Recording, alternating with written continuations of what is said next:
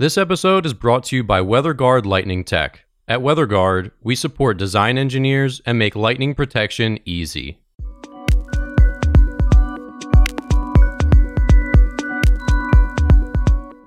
You're listening to the Struck Podcast. I'm Dan Blewett. I'm Alan Hall. And here on Struck, we talk about everything aviation, aerospace engineering, and lightning protection.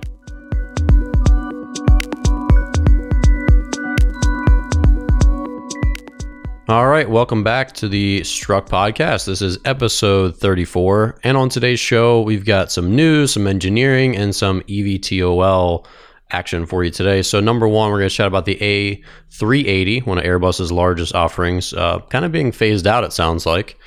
A recent incident with an A320 that was not downed per se, not almost down. I don't think it was really almost down, but it sounds like the pilots were very heavily affected, which put them in a really scary situation. By fumes coming in the cockpit, which is crazy. Also, we're going to chat a little bit about Spirit Aerosystems' third quarter results and some optimism from their leadership. In our engineering segment, we're going to talk about By Aerospace. They've got an investment from a Korean company, which sounds promising.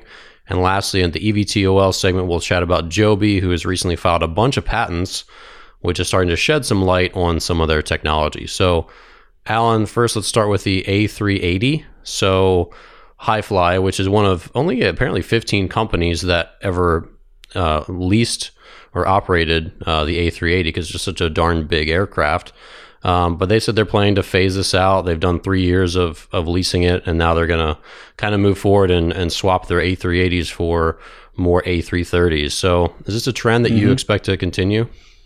Yeah, that's why the 747 has gone away also, and the 777's having a little bit of struggle on the new development side. It's four-engine airplanes and large multi-aisle airplanes are going away because international travel has gone to zero, and it doesn't make any sense to have four engines anymore. And there's some huge consolidation in the industry. The A380 is and it seems hard to believe because it hasn't been around all that long, but the A380 is going away. And it'll be in a couple of years, you won't be able to see it really, maybe besides a museum.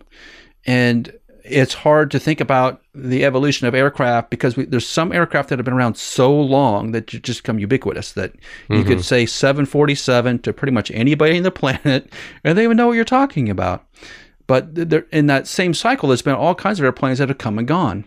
And it takes a very unique aircraft to last 10s and 20s and 30-year spans. It just doesn't happen all that often. So it is special that some of these airplanes have lived as long as they have and been in service as long as they have. The A380 really wasn't one of them. It was pushing a particular segment of the aircraft market, the large volume traffic market, the upper end of the marketplace for the most part.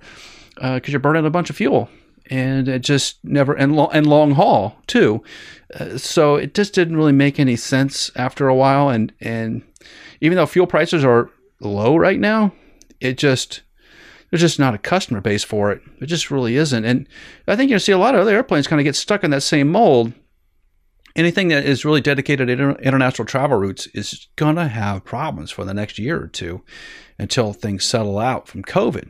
And there's nothing to do about it, which is the sad part, because there's been a ton of work and engineering time to go in the A380 and all the other airplanes that serve the international marketplaces, and it's just being idled essentially, which is never good because we need to have the ability to move across the planet, and right now we've essentially shut it all down, which is just not good. And you see that in the employment numbers for like Boeing and Airbus and a bunch of other aircraft manufacturers. Mitsubishi, it sounds like they're mothballing their space jet. That is sort of expected in sort of the economic conditions we're in today. But the trouble is that you start losing a lot of the engineers and the talent that you had to develop those projects, and they wander off and do something else. And when you have to get to the next A380 type project, they're not coming back because the turbulence in the aircraft market is for a certain segment of society. It just is. It's a hard life, and it doesn't necessarily seem like it. It seems like a glamorous life. You get to drink coffee and sit in conference rooms all day, but it's actually a pretty difficult life. And once you lose the engineers, from what I've seen, 50% of them will come back. Maybe they'll find some other place that's more stable, and that's the trouble. Yeah, so this isn't that old of an airplane either, especially compared to the 747. No. I mean, this is 2005. The first prototype was revealed. Yeah, and so I mean, who's going to take the loss on this? I mean, is it the leasing companies or just Airbus? Is Airbus leasing them? Well, yeah. Well, it depends on, when you have a lease situation, it's just like a rental car. Every mile that it's in use, you're making money on. Someone's paying you for that opportunity to fly the aircraft. So the leasing companies don't tend to do too poorly in those transactions. As long as the aircraft is being leased and flown, you're happy. It just comes about when you own this aircraft and it's parked, that you start to take it on the negative column. You start to go into the red on the economics of it. And on an A380, I'm sure the thought process was, this aircraft could fly 40, 50 years. We can be making money. We can be making money 30, 40 years out with the same aircraft, possibly. Mm-hmm. That's a remarkable feat if you can pull it off. I know a lot of aircraft after the 20-year span tend to go away, but something that large, you tend to want to keep it around and treat it nicely so you can make big dollars, because everything's paid for essentially once you get past about year 6 or 7 as the owner. Hopefully you paid it off, and the rest is just cash. Yeah. But yeah, so it's hard. I think probably the companies that have leased A380s have made their money and had a little bit of income, but that's going to stop now. Well, speaking of Airbus, an A320, and this strikes me as such a weird story that basically a Cessna Citation owned by NetJets took off like a minute before an Airbus A320 operated by Vueling. I'm probably pronouncing that wrong. And basically, like, the cabin filled with fumes, and the pilots reported fumes from the Cessna. They basically told on them, and but they had some were really affected by it. I mean, one of them went to the toilet to I don't know. I mean, they were so nauseous that both of them were very heavily affected. And wow. I mean, this creates a really serious situation. And I mean, you wonder, like, what if just the cabin door was closed and they both just passed out and you just didn't know? I mean, I guess that could potentially happen, obviously, but it said 7 minutes after taking off that, the crew was really monitoring the cabin or the pilots, and mm-hmm. Just a really strange, hazardous situation, and they're not exactly sure why this went down like that. But I mean, is this really that abnormal, or this strikes me as pretty weird? I think it's abnormal. Usually the Airbus and the Boeing airplanes, their air inlets are where they suck in air to provide pressurization, tends to be under the wing or in that fairing underneath the wing. There's packs in there that bring in the fresh air. So I kind of wonder if it's just the size of the Citation versus the A320, because the Citation is relatively low to the ground, but is it on the same level as the incoming air inlets for the Airbus? And if usually, I don't know if you ever stood behind a jet airplane, it smells. You can smell the burnt kerosene coming off the back side of that thing. It can be overpowering, and that's why you don't stand there. But if they happen to suck that into their environmental control system on the Airbus, you may not really notice. You may not really notice it. I always think kerosene has a kind of a sweet smell to it, and you're around an airport because you can smell that jet fuel, that kerosene burning. And I'm surprised that pilots didn't think, "Wow, that's weird. I'm smelling kerosene." But along with that kerosene smell are the byproducts of combustion, which one is carbon monoxide. So if you're sucking in a bunch of carbon monoxide into the environmental control system for the Airbus, you would get really sick, I think, because the filtration system wouldn't remove the carbon monoxide. And carbon monoxide poisoning kills a lot of people a year. And the symptoms are, one of the early symptoms is that like your features get red, like your lips start to get bright red, mm-hmm. right? And then you start to get this nauseous feeling. You get headed and dizzy. And those are always the markers like, hey, I got to get some fresh air. Well, in an Airbus cockpit, you can't just, I don't think you can. Well, you can't roll down the window for sure. I'm not sure if you can pop the windows out. Some aircraft, you can kind of pop the windows out, get some fresh air in, but you wouldn't be thinking about that at the time. Yeah. So it is weird that the pilots let that go on and got to the point where they got nauseous. Like, that's pretty serious stuff. Yeah, because when your brain is not getting the right amount of oxygen, that's why you're feeling sick. So if you're not thinking straight, you're not flying straight. And that's rule number one. Always have all your mental capacities working at full speed when you're flying. Yeah, absolutely. That's definitely scary. So shifting away from Airbus, so one of Boeing's major suppliers is Spirit AeroSystems. Mm-hmm. And Alan, what components do they produce? The fuselage, is that right? But lots of other things, right? Large sections of aircraft. Yeah, wings, fuselage. Yeah. Mm-hmm. So really good article from Composites World. Basically, Spirit's third quarter revenue this year was $806 million, down from $1.92 billion in the same quarter last year. Yet, even though they've laid off 8,000 employees this year and closed a plant in Oklahoma, there's some optimism, and it seems, I don't know, they seem some kind of sunny statements from their leadership, despite that. So how do you feel about Spirit AeroSystems and this announcement? Well, that's a delta of $1 billion, right? Is that what you just read off to me? $1 billion delta between last year and this year? Wow, that's a lot of money. I know there's had a lot of layoffs happen at Spirit, just trying to keep the cash flow somewhat controlled, because all the aircraft manufacturing is essentially down to a snail's pace. There's not much moving out there. And if you're building the large sections of aircraft, you want to continue to do that, but it's going to be done at a reduced rate. And that reduced rate means you just need less labor, and you're just going to start cutting overhead as much as you can to keep the production line open. But I think they're on a larger scale company like that, they're desperately needed as a sort of vital piece to Boeing and other aircraft manufacturers' success. Spirit sort of stationed itself as like a real structural expert, and they are. They make fantastic components and structural sections. So I think that they're seeing that there's going to be a little bit of uptick, probably into this year, beginning of next year. If they can just weather through it and get 6 months down the line, it may get back to some level of normalcy. Even if that was just at 75% the normal rate, I think they'd be happy with that. And Boeing would be too. Airbus, everybody's going to be happy with that if we can get to that point. But we need to make sure that we don't lose, like I was saying before, we don't want to lose all the special people that make those aircraft parts as good as they are, because they're hard to get back. Well, and the optimism is that they'll get back to profitability or positive free cash flow by 2022. And a lot of that is with the 737 coming back online, the 737 MAX. Yeah. So they're eagerly awaiting that aircraft's return.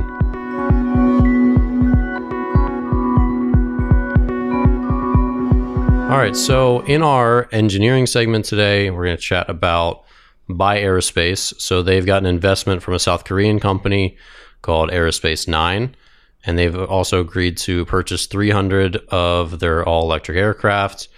And so it seems like so it sounds like they're going to do 150 E-Flyer 2s and 148 E-Flyer 4s, which is the 4-seat variation, and two Envoys, which is their 9-seater that they're soon going to be announcing. So it's a pretty big deal, Alan, and I know you're very aware of Buy Aerospace. So what are your thoughts initially about this partnership?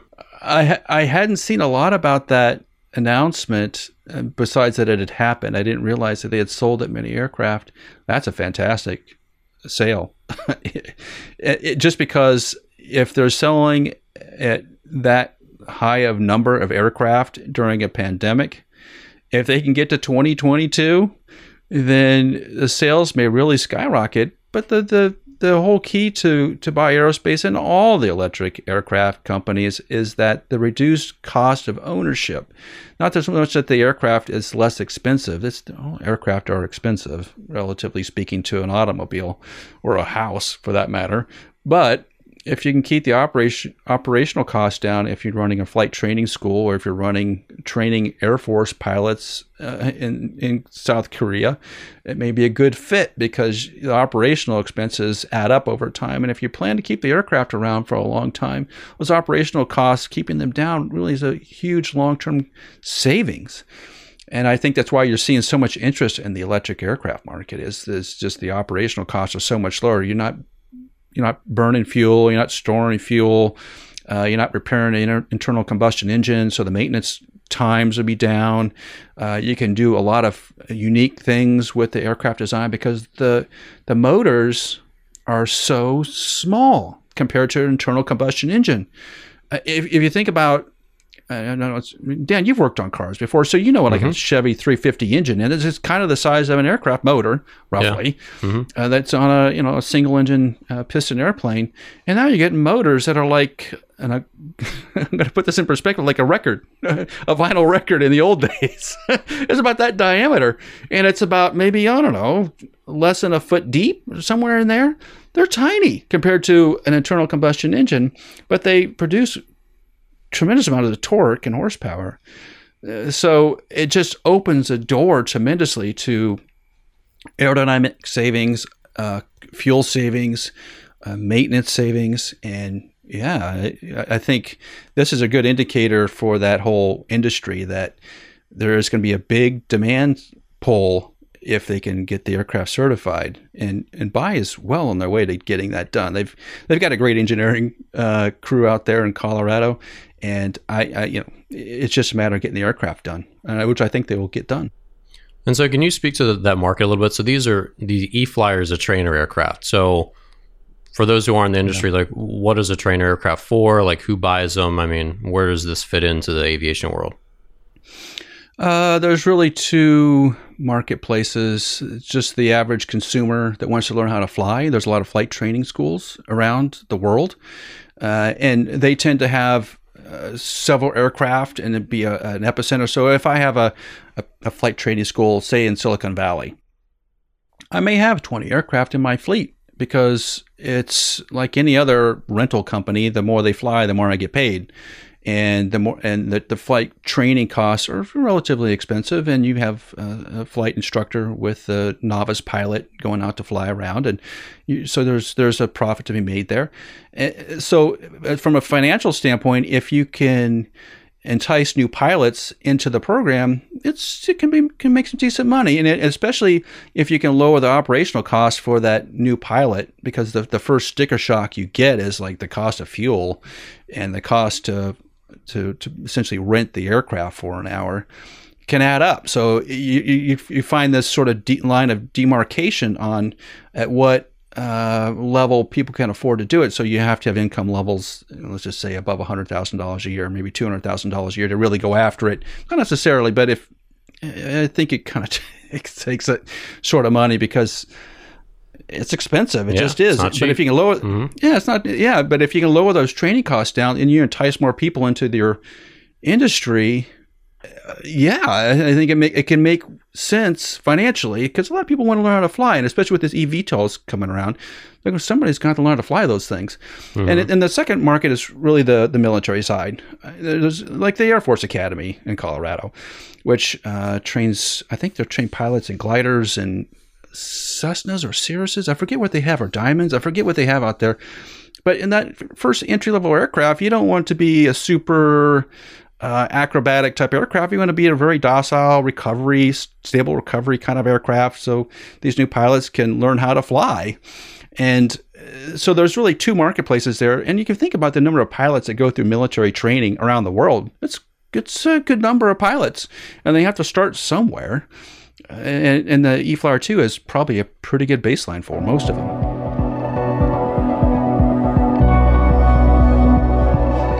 All right, in our final segment today, we're going to chat a little bit about Joby Aviation, which Joby is one of the leaders for sure. They seem to be pretty stable, like firmly out ahead of many of the other challengers here in the air taxi market, whatever you want to call it. But some interesting news out of evtol.news, so electrical vertical takeoff and landing news. And they put out tons of really great information. So definitely go check out their website. Joby has released a lot of patents. And so, Alan, why is that significant? I mean, this seems newsworthy, but what's the big deal about patents? Well, it locks in the technology so that no one else can use it, or if they want to use it, they have to pay you for it. It's sort of like what Tesla has done, but Tesla let those patents be used for free to grow the industry. But Joby has a number of interesting patents having to do with the way they articulate the thrust. So if you think about like a V22, which is a tilt rotor, and they have these big turbo fan engines on the ends of the wing, those whole engines rotate. So the whole pylon and assembly around them rotate to get from a vertical flight to a horizontal flight.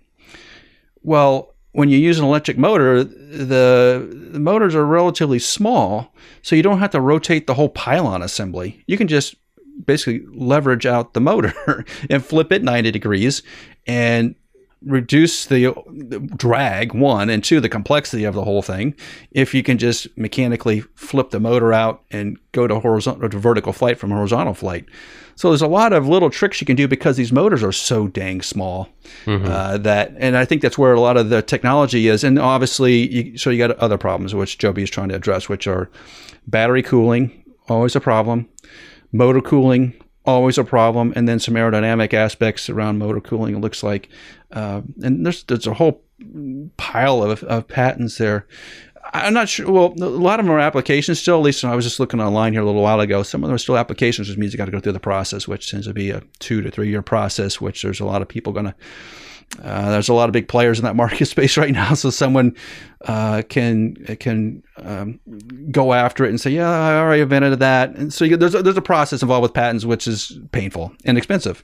So if they do get patents, that's great. But just it gives you an insight into what the design of their aircraft is going to be, which is more exciting.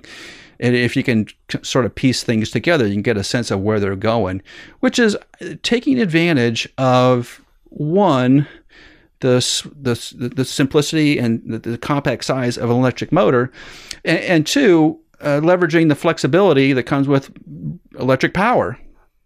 And if you can do those two things efficiently, then you can set yourself apart in the marketplace. And Joby has funding from Toyota, right? So if Toyota's hopefully is helping them, because Toyota has a lot of mechanical knowledge, matter of fact, they know how to do a lot of strange mechanical things. And sometimes Toyota does think out of the box, particularly in some of the race teams, they tend to think out of the box. So they can bring something to the table there. But I think it's interesting that Joby is really clicking down the line in terms of creating patents and creating usable technology that they think has value to them, and they're going off and patenting it, which is fascinating. So we haven't seen that out of a lot of the other eVTOL companies. We haven't seen a lot of patents come out. We've heard a lot of discussion about they have IP, they have technology, but if you start really searching deep, you don't see a lot there. Joby thinks they have something. All right, well, that'll do it for today's episode of Struck. If you're new to the show, thank you so much for listening, and please leave a review and subscribe on iTunes, Spotify, or wherever you listen to podcasts. Check out the WeatherGuard Lightning Tech YouTube channel for video episodes, full interviews, and short clips from the show. And follow us on LinkedIn, Twitter, Instagram, and Facebook. Our handle is @WGLightning. Tune in next Tuesday for another great episode on aviation, aerospace engineering, and lightning protection.